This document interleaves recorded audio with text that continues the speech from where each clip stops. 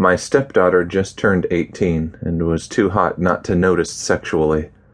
For years, I managed to convince myself I didn't want to fuck her. She was, after all, my stepdaughter. I knew it was wrong. Today was different. There would be no denying what I wanted to do to her. She had seen to that. My wife left us when Becky was just a little girl. I spent most of my time being a provider and a dad. There was no time left over for dating, so most of my sexual relationships were either paid for or were with women I met online and fucked.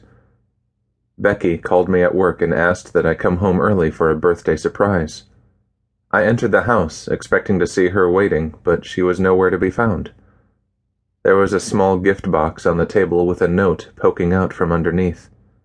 The note simply said, "Open me." I opened the box and there was a key inside along with another note. The note directed me upstairs. I pocketed the key and made my way up to the second floor to Becky's room. On her bed was a note that read, "Getting warmer." More intrigued, I climbed the final set of stairs to the third floor and opened the door to the master bedroom. A birthday shock would have been a better description of what was in my bedroom waiting for me. My beautiful brunette stepdaughter was lying face down with her hands cuffed behind her back.